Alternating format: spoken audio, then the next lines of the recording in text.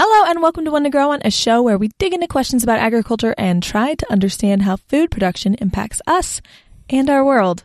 My name is Hallie Casey and I studied and currently work in agriculture. And I'm Chris Casey, Hallie's dad.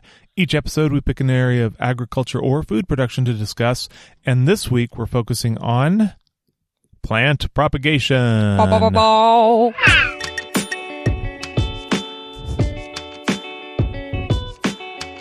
All right. How do you propagate a plant? So many ways. I mean, you plant it in the ground or you cut part of it off and splice it into another plant. And that's why speciation is, all just made up nonsense. Because you can splice all the plants with each other and create new plants. No.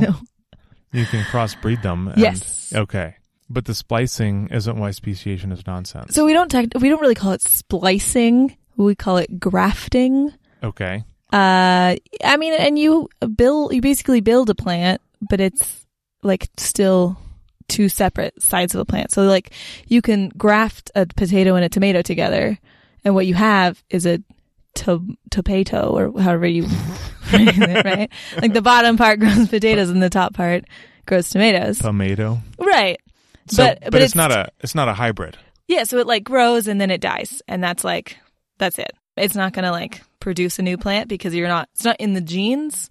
Basically what just happens is the tubes connect, and so they can transport water and nutrients up and down the plant. Okay, cool. But that's not propagation. I mean, it can be part of propagation, but that's not mostly what we're going to be talking about. So, peek behind the curtain. I taught this as a class. Big shout out to one of my previous students who took our listener survey. There you go. Hey, Melissa. Yeah, she'll know all of this information, hopefully. Yeah, I taught a class called Plant Propagation, and I thought it would be fun to try and fit an entire semester into 35 minutes of podcast. And if you don't know all the information by now, Melissa, you should have paid more attention in class. Okay, we don't need to drag Melissa on the podcast. I never paid attention in class, so... Melissa's an excellent student. I believe it. So we have sexual propagation and asexual propagation. So it's like hot or not. What? Plants that are hot for each other, or plants that just don't care and do their own thing. No, so we propagate plants to serve our own purposes, not necessarily to serve the plant's purposes. So most plants that we asexually propagate can propagate sexually, but there are reasons why we choose to asexually propagate it instead. Wow. Because plants, are living beings that have sexual cycles and reproduce via pollen and, ovaries. And they pistils create, and stamens. Yeah, they create seeds. And it's just like how many, many living things operate, including plants. Okay. When you say we choose to propagate them asexually, I feel like we're subjugating them to our will against their preferences, even though they're plants and they don't necessarily have preferences. I'm like, oh, we are bending these plants to our will. Yeah, we do that with most things. That is true. We are humans. That is what we do. He sucks to suck. Okay, I don't think we need to drag all of humanity in the show. No, I'm not dragging all of humanity. I'm like, sucks to suck to all the other living plants. Like, maybe you should have thought about that and then become the dominant predator, apex species or whatever. So because they didn't work hard enough at evolution, they just have to deal. Yeah, I'm just saying. Okay. Seems like we got here and we're crushing it. I feel like that's a little heartless. Nothing's going wrong. We're doing a great job. So we have sexual propagation. We have asexual propagation. Sexual propagation meaning seeds. That's how we further that plant. So that can include things like seed breeding, which is where we grow plants for the purpose of trying to make a seed that will grow a better plant. Seed breeding, which we grow a seed for the purposes of trying to make a better plant. Yeah, we grow a plant for the seed in hopes that seed makes a better plant. We grow a plant for the seed. Oh, so we select for a particular plant that produces the best seeds. Yeah, basically. Okay, so sometimes we have plants that are crossbreeds or hybrids. And so in that we can be growing tomatoes, but if we're growing seed tomatoes, then we're never growing those tomatoes really for the tomatoes. We're growing them to cross-pollinate them and create tomato seed. Kind of like when your mom and I got together, because we knew we would make the best children. Okay, gross. Gross. Gross, gross, gross. It's not gross. It's romantic. Gross. Gross. And sweet. No, that's not. It's not at all. All right. So, fine, whatever. We're selecting plants to have better or more resilient seeds, or we're selecting them for some, particular characteristic to qualify as whatever good is for what we need it. Right. Okay. We breed plants, and oftentimes when we do that, it's seed breeding that we do it for. There are different components of a seed. You have the seed coat, you have the endosperm, the cotyledons, and the embryo. I feel like we've talked about this on the podcast before. Those are all words that I remember. Yeah. Cotyledon is the weirdest one. Yeah. I do remember you talking about it. Yeah. So like inside of the seed, there's like a little embryo, which is what the plant becomes. But there's also these cotyledons that become like what you first see when the little embryo pops up. It's like 2 or 1 leaves. They're not really leaves because they're inside of the seed. They're like a starchy reserve so that when the embryo starts to grow, it's able to like pull starches out. So it has energy. This is helpful to understand the different parts of a seed because sometimes we have to treat seed in order for it to grow. Are these what microgreens are? Yes.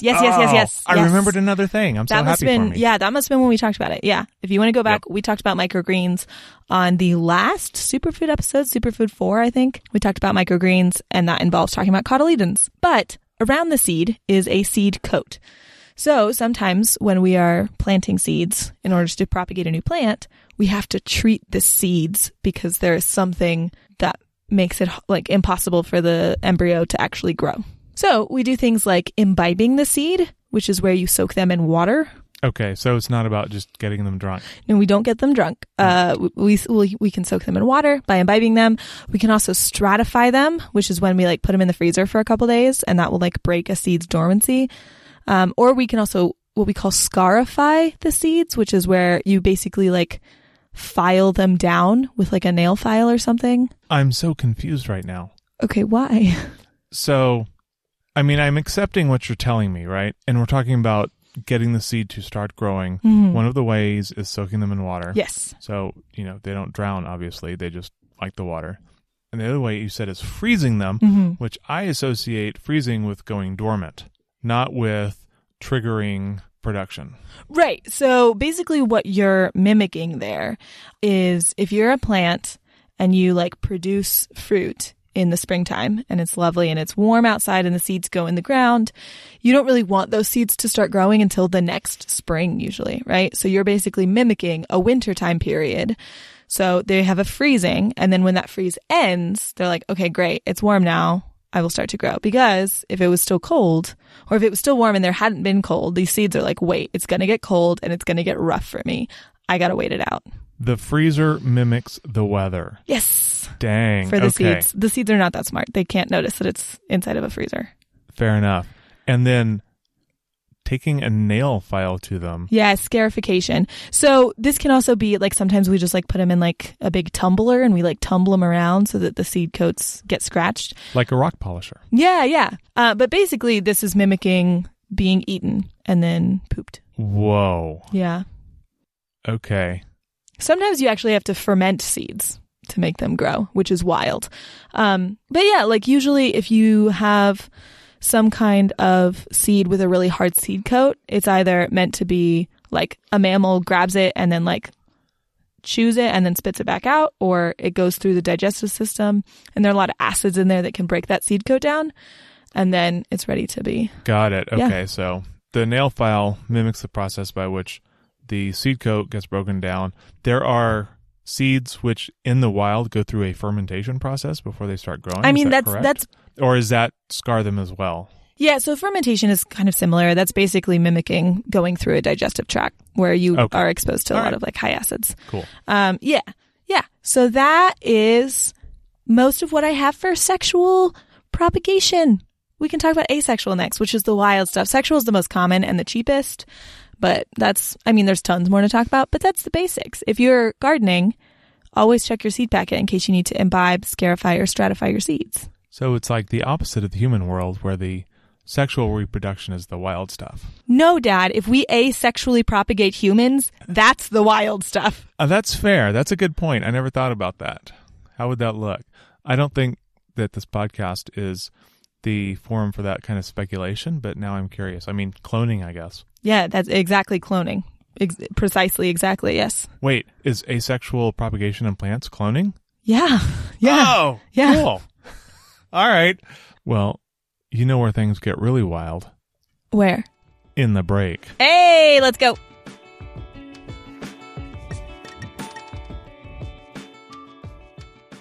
I have some excellent news. I would like to very much thank our very new, brand new Starfruit patron, Patrick. Hello, Patrick.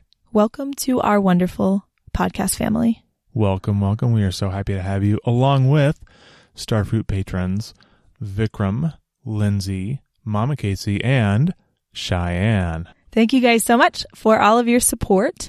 If you would like to talk with us, our amazing Starfruit patrons, all of the rest of the One to Grow On community, you can jump in our Discord group or our Facebook group, where we are posting lots of memes and jokes and plant facts and plant questions. So many plant questions, lots of houseplant support, gardening support, plant ID, all these wonderful things you can find at, you can either go to onetogrowonpod.com/discord for the Discord group or onetogrowonpod.com/group for the Facebook group. Facts, fun, memes like dandelions. Yes, come join us. We would love to talk with you.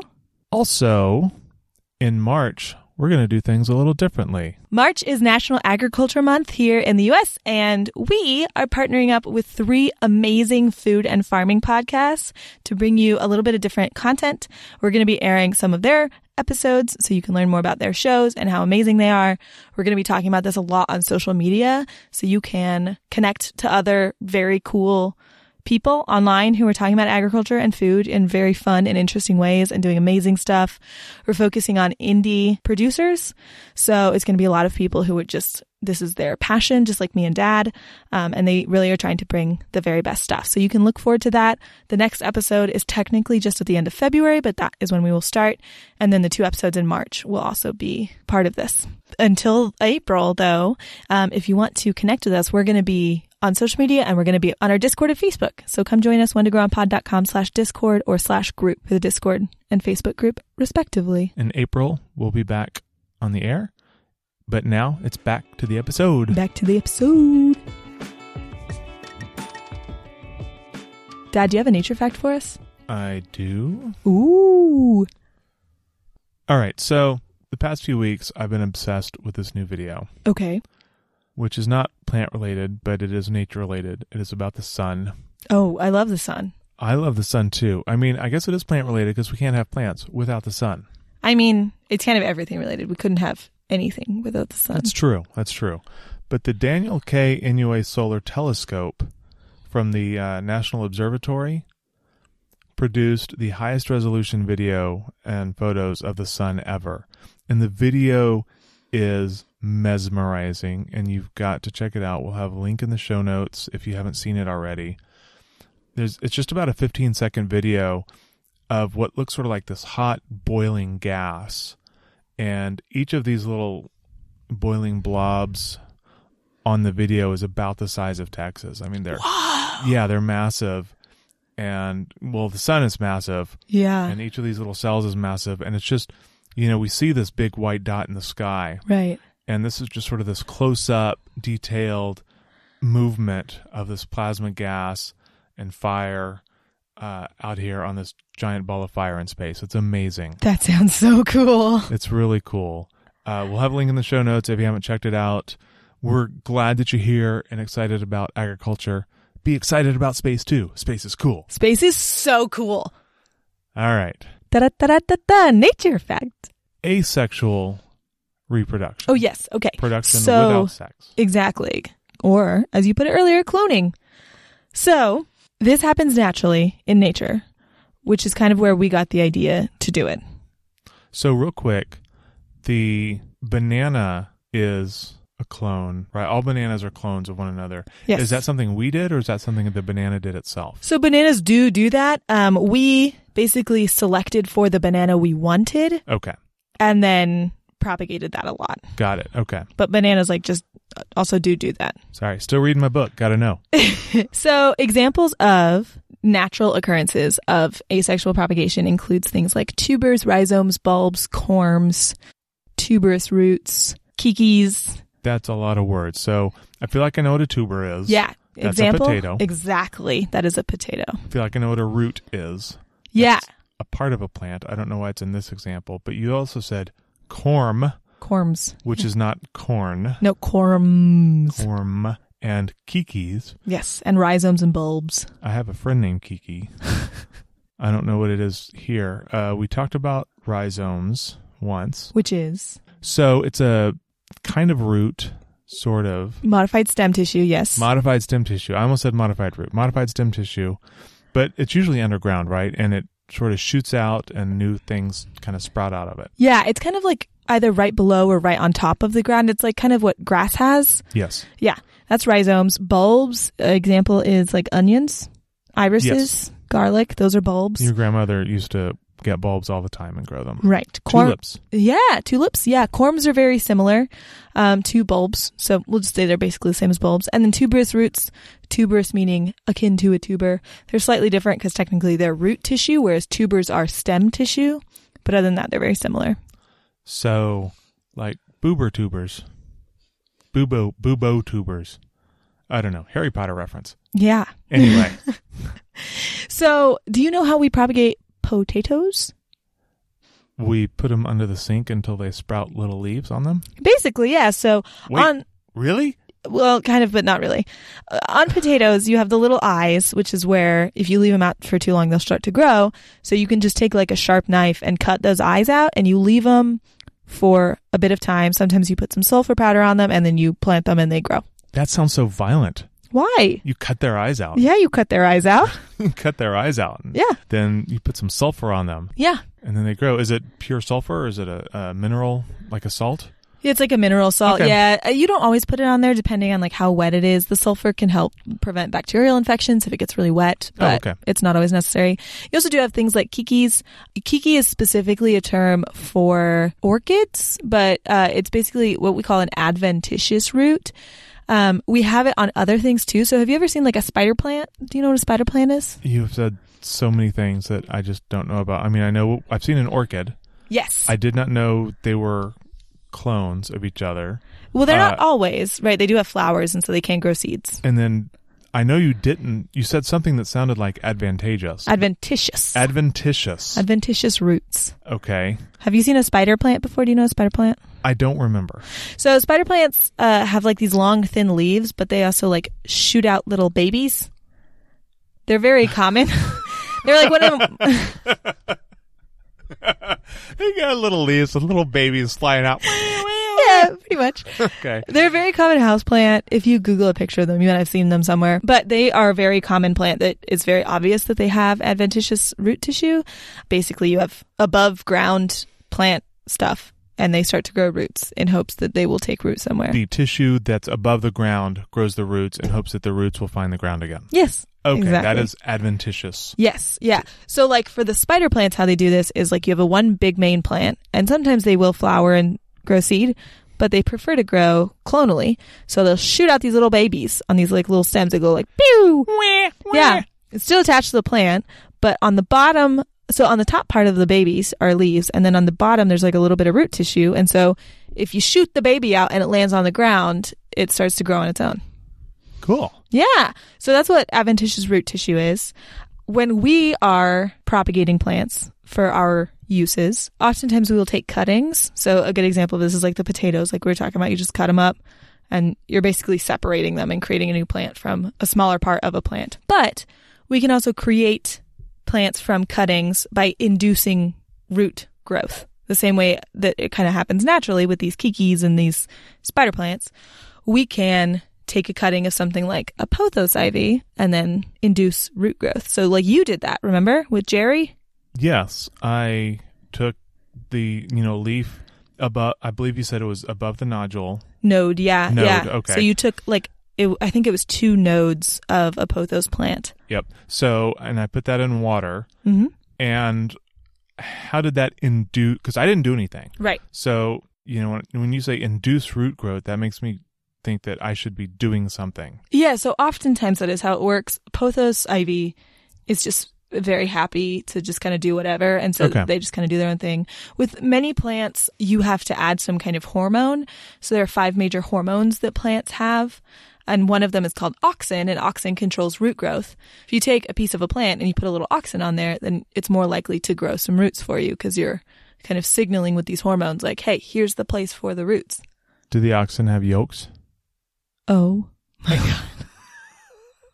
Oh my God. That was like the worst joke you've ever made. You said oxen. I thought about, Babe the Blue Ox out plowing the field. Of course, you also said induce root growth, and it made me think of Pitocin for inducing labor. But I guess, in the broadest sense, the concept's not dissimilar. I guess, yeah, in the very broadest of senses. I mean, you're giving some sort of hormone to get things going. Yeah, get things going. That's very true.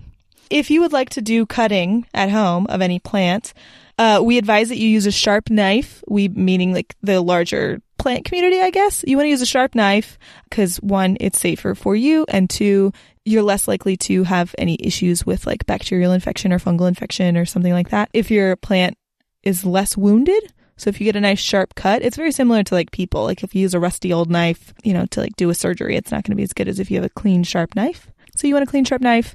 You want to cut the base of your cutting at 45 degrees. This maximizes the area of exposed like stem tissue on the inside, like the inside gooey bits that touch rooting hormone. So if you cut it at 45 degrees, you have more surface area than if you cut it straight across. So you get more rooting hormone contact. You also give it more room to build up starches and build up what we call callus tissue, which is meristematic, meaning able to differentiate into other plant organs. Gotta maximize the gooey parts. Yeah, maximize gooey parts by cutting at 45 degrees for many reasons. Cool. Yeah, you can cut many different things. You can also layer. What do you mean? So layering is also kind of like the spider plant in that, so here's what you do. Imagine this. Imagine you have a bush. You can picture it? Yep. Okay. So you have a bush. You take one of the stems. About midway up the stem, you take all the leaves off for like a 2-inch section. You take the stem, you pull it down to the ground, and you bury that part that you took the leaves off of under the ground. You don't break the stem off. You just kind of bend it down. And bury it. Yeah. Okay. And then you let it grow for like 2 months, and then you cut it off. And it's got the roots on it. So the parts where the leaves come out turn into parts where the roots come out, I guess. Yes. Yeah. Wow. And you can put auxin on that part when you bend it down and put it under the ground. Okay. To tell them this is roots area now. Yoked auxin. Oh my God. And then you cut the top of the stem off, and then that sticks up and becomes a new bush. Yeah, it's like a whole separate plant. Yeah. Wow. Yeah. That's amazing. It's very cool. You can also do air layering, which is where like if you have a tree, you like cut into the tree to like wound it, and then you put a little auxin on there, and then you like put some potting soil that is damp on it, and then just wrap it in saran wrap and wait a couple weeks, and then you can just cut the whole branch off. Just to be clear. Yeah. This only works with plants. Yeah, would not work with people. Right. Yeah. Cannot bury. Never mind. Nope. Okay. Nope. So that's layering. It's very similar to cutting, except for the plant stays attached until the end of the process. Like the last step is cutting it off. We also do have micropropagation.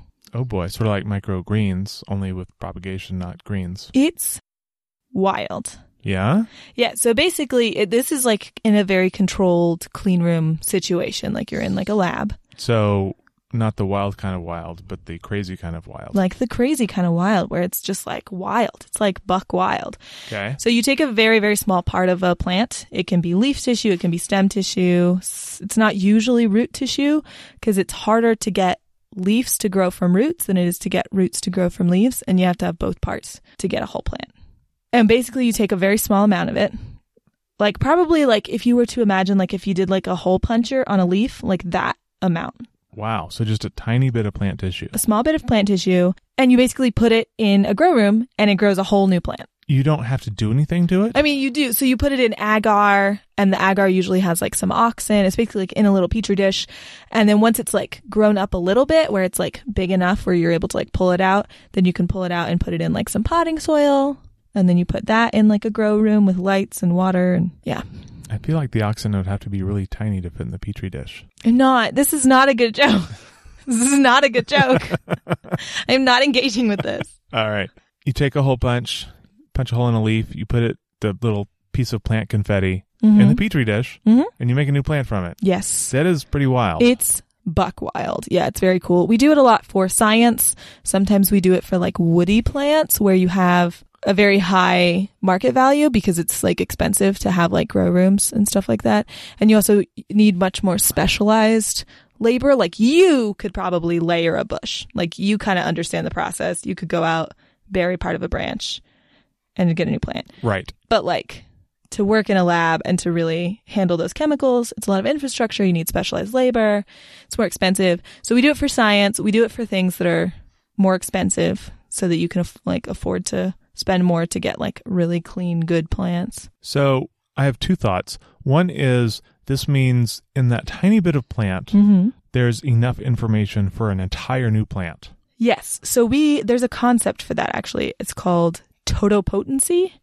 And it's like the idea that from one cell, you could grow a whole plant. That's an amazing term. Yeah.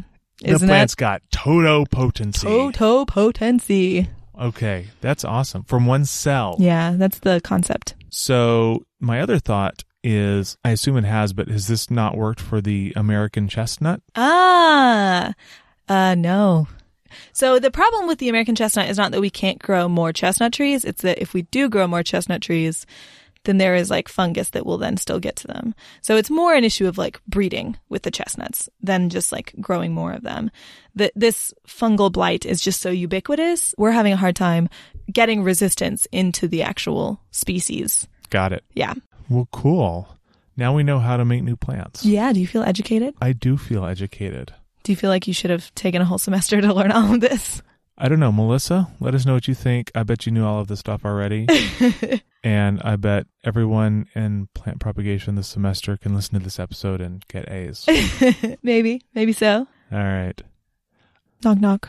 Who's there? Petri dish. Petri dish who? There's oxen in your petri dish.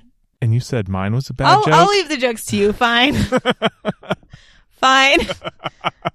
It was off the cuff, okay? So were mine. Thanks for listening to this episode of One to Grow On. This show is hosted by me, Hallie Casey, and Chris Casey. It is produced by Catherine RJ and Hallie Casey. Our music is Something Elated by Broke for Free. Connect with us on Twitter, Instagram, and Facebook at One to Grow On Pod. You can find all of our episodes as well as more information about the show and the team on our website, onetogrowonpod.com. Join our community and learn more about each episode at patreon.com/onetogrowonpod. There you can get access to audio extras, fascinating follow-ups, and even custom art created just for you. If you like the show, please share it with your friends. Sharing is the best way to help us reach more ears. Be sure to check out the next episode in 2 weeks. But until then, keep on growing. Bye, everybody.